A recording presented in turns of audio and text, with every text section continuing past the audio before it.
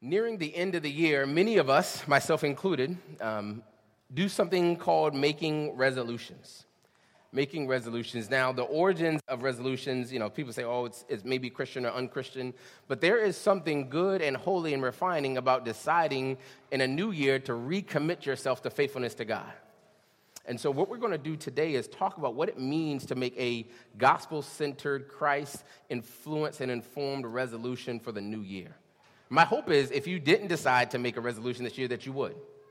That's one of my goals this morning, is that you would make a resolution for the next year, for you, for your family, for your business, for your college career, for your athletics, wherever you are in life. There's a decision that I believe that God's going to call you to greater faithfulness to Him. Proverbs 16, verse 3 says, "Commit your activities to the Lord, and your plans will be established." Commit your activities to the Lord, and your plans will be established. We're going to circle back to that.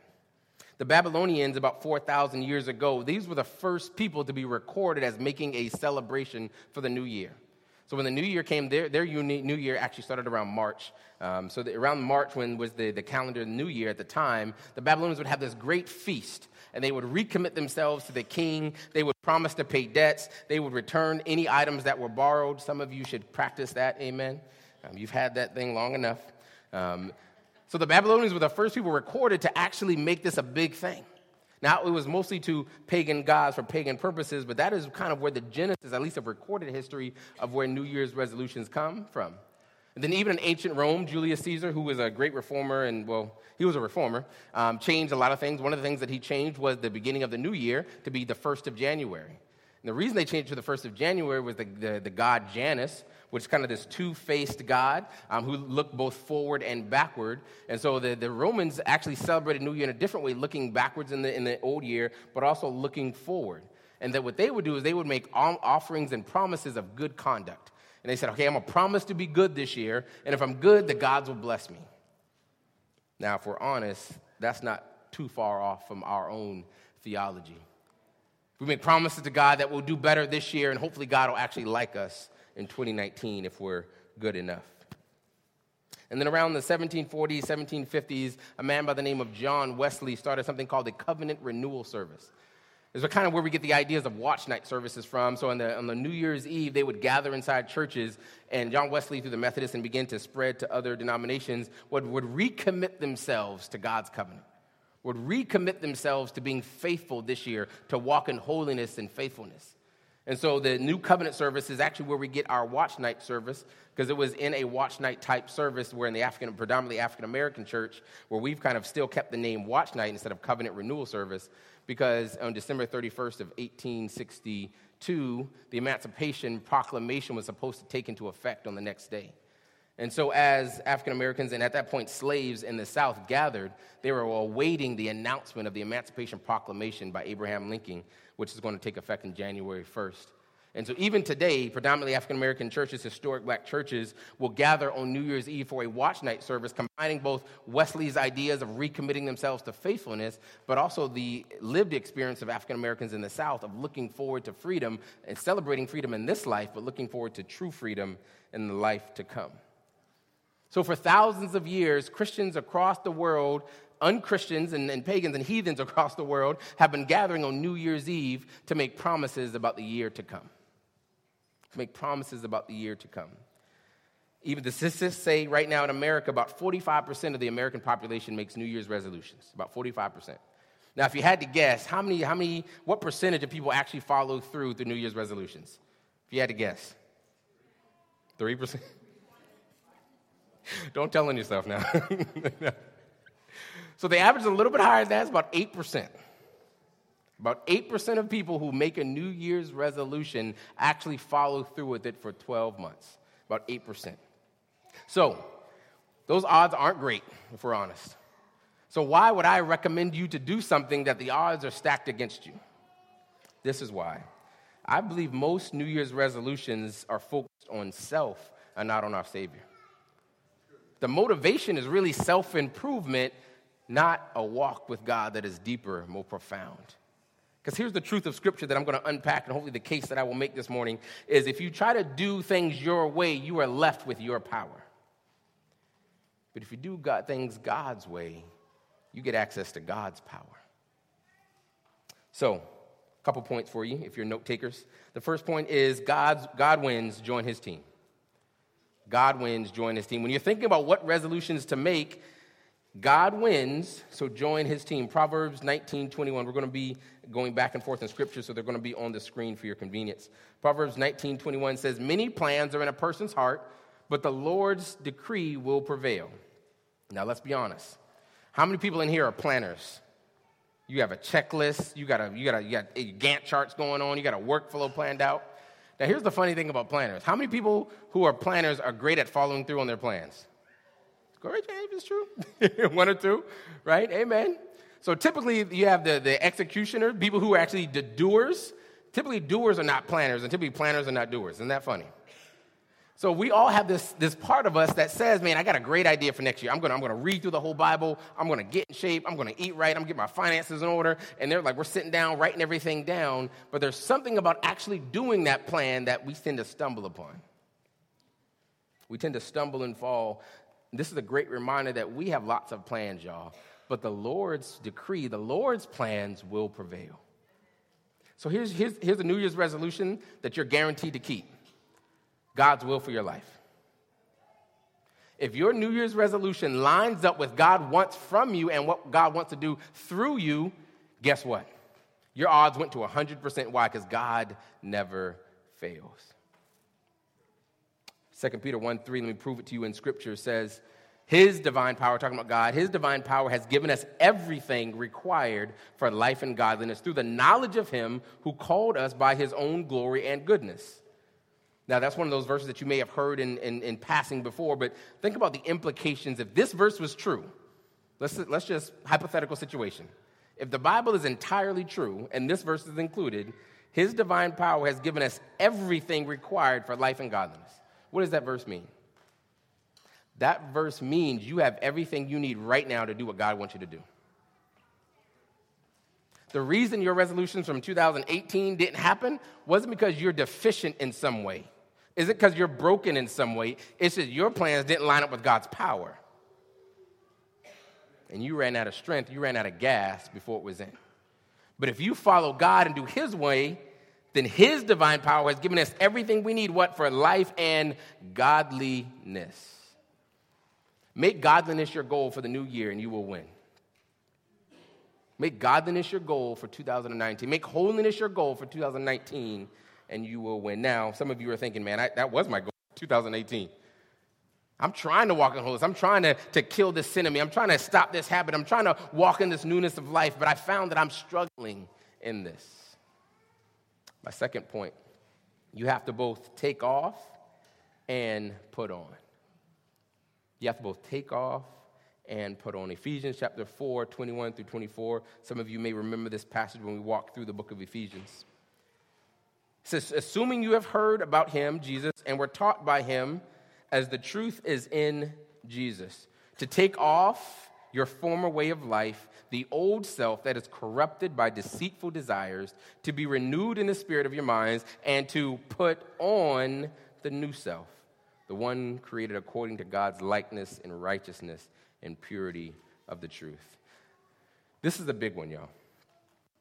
The idea of taking off and putting on is where most Christians, myself included, stumble and fumble the ball. Because what we try to do is we try to add right living to our equation and to our calendar without taking away the sin that so easily ensnares us and trips us up. Let me give you an example. So I tend to like working out. I enjoy the activity of working out. What I don't like is eating right. That's why no one knows I work out, right? Because if you work out and don't eat right, you're working against yourself, are you not? I want to buy a house. I want to buy a new car, but I also have this Amazon list that is 30 items long that I just got to have. You see what I'm saying? You can't just start doing good. There is a call to take off the old self and to stop doing that which is getting in the way.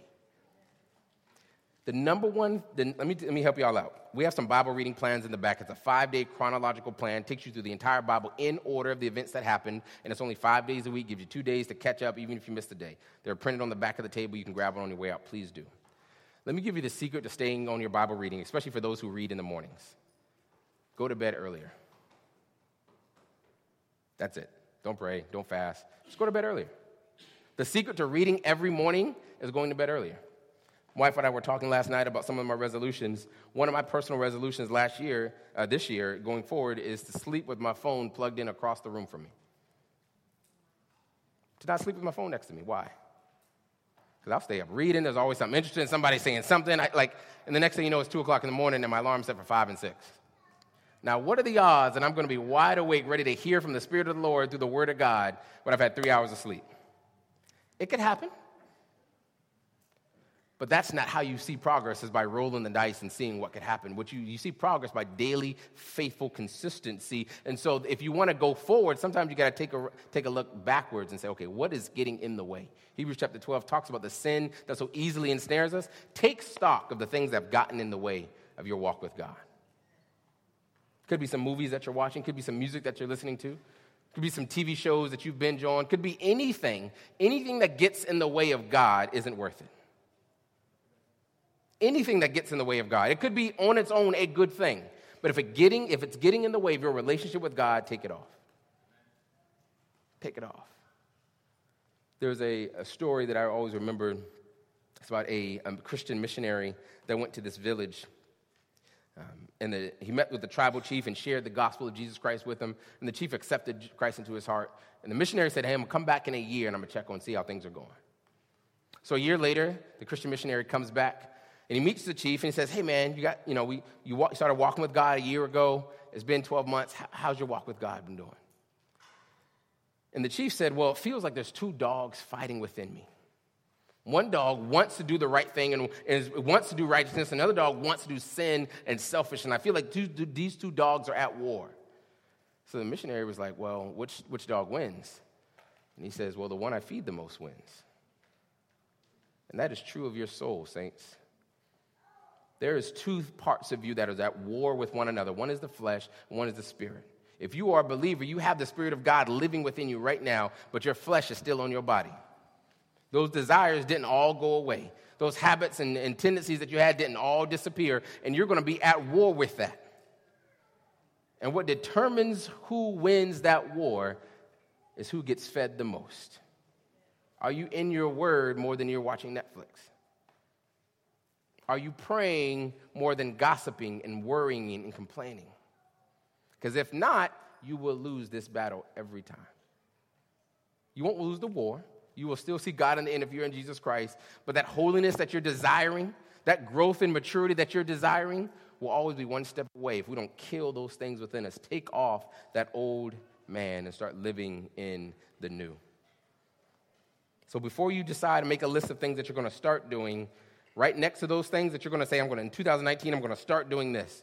Next to that, put what are you going to stop doing to make that happen? What are you going to stop doing? How can I take off the old man so that I can walk in the new man?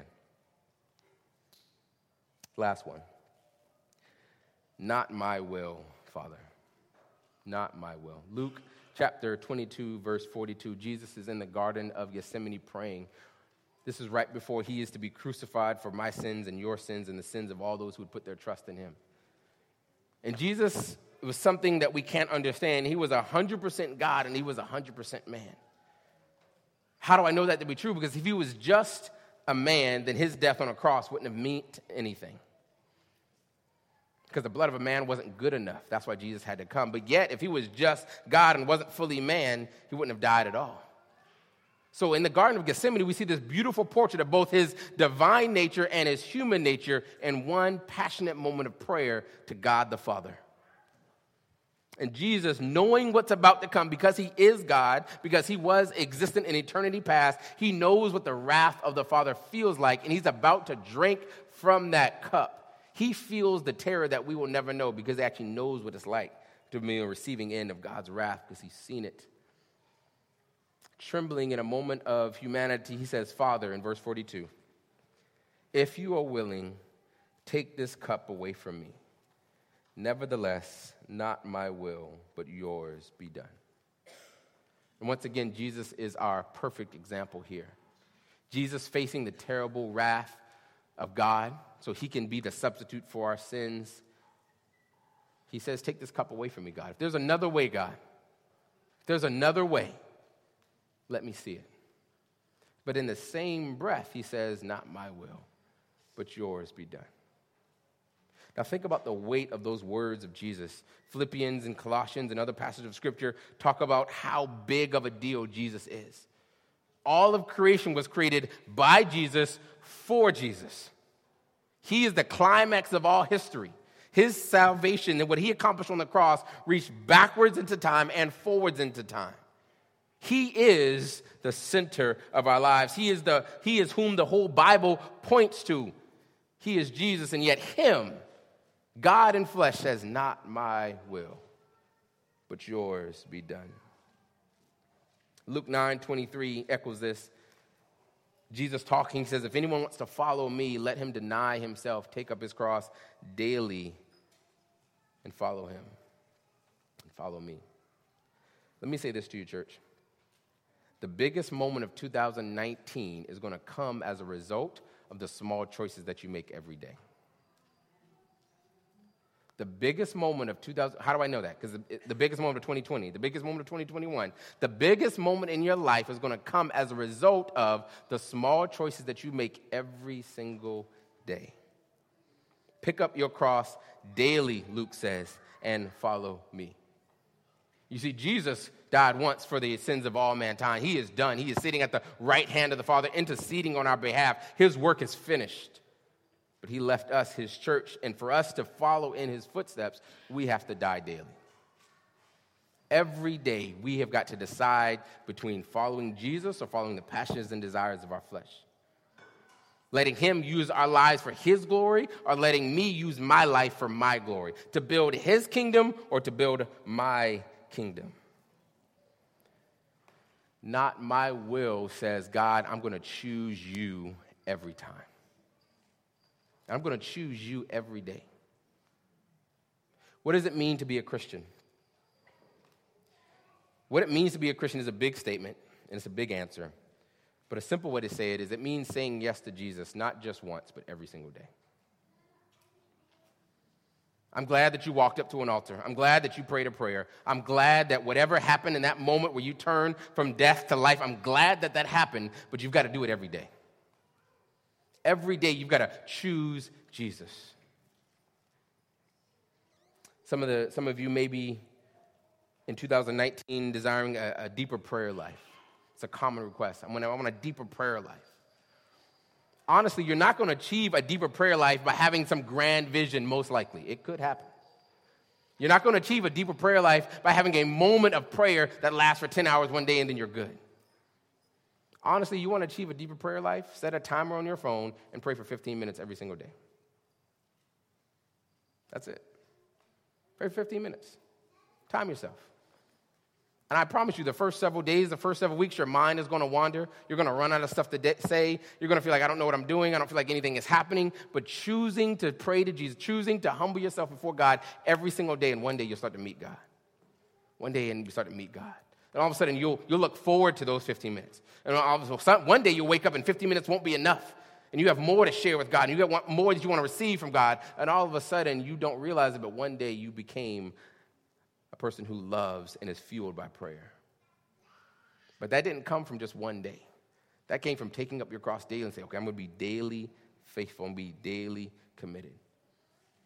I'm going to encourage the church, and I'm going to encourage you, any Christian or any unbeliever, to read through the entire Bible, to see the entire story of God's counsel. That is a big task. That is a hard thing to do. You're going to get to passages of Scripture that you don't understand. You're going to read things in God's Word that seems wrong even. That seems like I don't understand what's happening. I don't know his name. And you're going to feel confused. But understanding isn't going to come from spending 10 hours one day a week in the Word of God. It's going to come from spending 10 minutes every single day in the Word of God. Praying for understanding. Being faithful to take up your cross daily. Finances is typically one or two on the list, on the rank of New Year's resolutions every year. It's either finances or weight, losing weight. Getting in shape and getting your finances ordered, one or two for like the last 15, 20 years. The number one thing that people want to do in the new year. Those are good goals, to be a good steward of God's resources and to be a good steward of the body that you've been given. But you want to get your finances in order? You don't play the lottery. You cut down on Starbucks. right? You cut down on the Amazon purchases. You cut down on the little purchases. The best money management advice I've ever had is if you watch your pennies, your dollars will take care of themselves. That thing is solid. That is truth right there. It's not the big purchases that get you, it's those little ones. Going to lunch here, going to lunch there, coffee here, coffee there. Oh, tip. Those things add up. Next thing you know, you spent $700 on a fast food chain. You're like, how did this happen? It happened little by little. So you want to get your finances in order? It's not going to take the big thing. It's going to take the small thing every day. Like, you know what? I'm good, man. I'm going to bring my lunch from home today. You know what? I'm okay. I don't need a coffee. I'm good. Daily faithfulness is how maturity happens. If you want to start a business, graduate on time, become a better athlete, whatever, become a single person that's spiritually, emotionally, and financially ready for marriage. Whatever your goal is, it's going to be achieved by taking up your cross daily, that day-to-day faithfulness. Small decisions made every day, y'all. And I want to end today where we started. Proverbs 16, verse 3. Commit your activities to the Lord, and your plans will be established. Jesus, the center of history, the pre-existent one, the I am that I am, he did not live for his own glory. In the moment of hard stress, facing the fear and the wrath of God, in that moment he said, not my will, but yours be done. Those words aren't just profound, they're a challenge, because if Jesus says, not my will, but yours be done, then how dare we say anything different? How dare we try to build our kingdom when Jesus sought to build God's? How dare we try to build a life that is comfortable for us when Jesus lived a sacrificial life for all mankind who would put their trust in him? So whatever your resolutions are, church, whatever you commit yourself, have this verse at the center of your thoughts. Are these plans to build my kingdom, or are they to build God's kingdom? Am I committing my life to myself, or am I committing my life to God? Because at the end of the day, you try to build your kingdom, you will have to do it in your strength, and you will be one of the 8%. I've been there every year. One of the 8% that doesn't, or one of the 92% that doesn't make it. But if you tap into God's will for your life and God's plans for your life, you have access to God's power for your life. So resolutions start with prayer. God, what do you want from me in 2019? God, what do you want from my family in 2019? God, what do you want from my money, my resources, my time, my education, my job? What do you want? My entire life, God, is yours. How would you use it, God? And then you do that, and then you walk in God's power. You take a brother or sister along with you, and you form an accountability system where you say, hey, man, this is where I feel like God is calling me to. Can you hold me accountable? Can you ask me about it every once in a while? Can we do this thing together? Because Christianity is not meant to be done alone. It's meant to be done in community. And so even these resolutions aren't meant to be done in your own power and your own strength. Even it's not meant to be done between you and God. It's meant to be done between you, God, and his people. Church, I want to see us all grow. I look out every Sunday from this pulpit, and I see men, women, and children who have no idea how much God wants to do and use them. You focus on your inadequacies, you focus on your failures, you focus on how much you don't know, and when I see all the things that God has already done in you. All the power and the purpose that God has already put in you. And God, we could change this city if the people in this room right now just surrendered and say, okay, God, use me. Maybe I'm not gifted in that way, but God, use what I have. Maybe I don't have as much of this as that person, but God, what I have, you can have. And then all of a sudden, we see that the story of the 5 fish and the 2 loaves wasn't about Jesus doing a Sunday dinner. It was about how God works. He takes what people gives him, and he multiplies it for the purposes of his kingdom. And so you may have made resolutions years and years before, and you feel like, man, I'm not even looking forward to doing that again because I don't feel like I ever make progress. Commit your ways to the Lord, and he will see you through. Because it's not your will that's at stake. It's God's glory and God's will that's at work. Will you commit to yourselves to the Lord in 2019, church? Will you commit to greater levels of faithfulness in 2019? Will you commit to taking off some of the old man and walking in the newness of life that Christ has given you? I hope we can do it together. Let's pray. Father,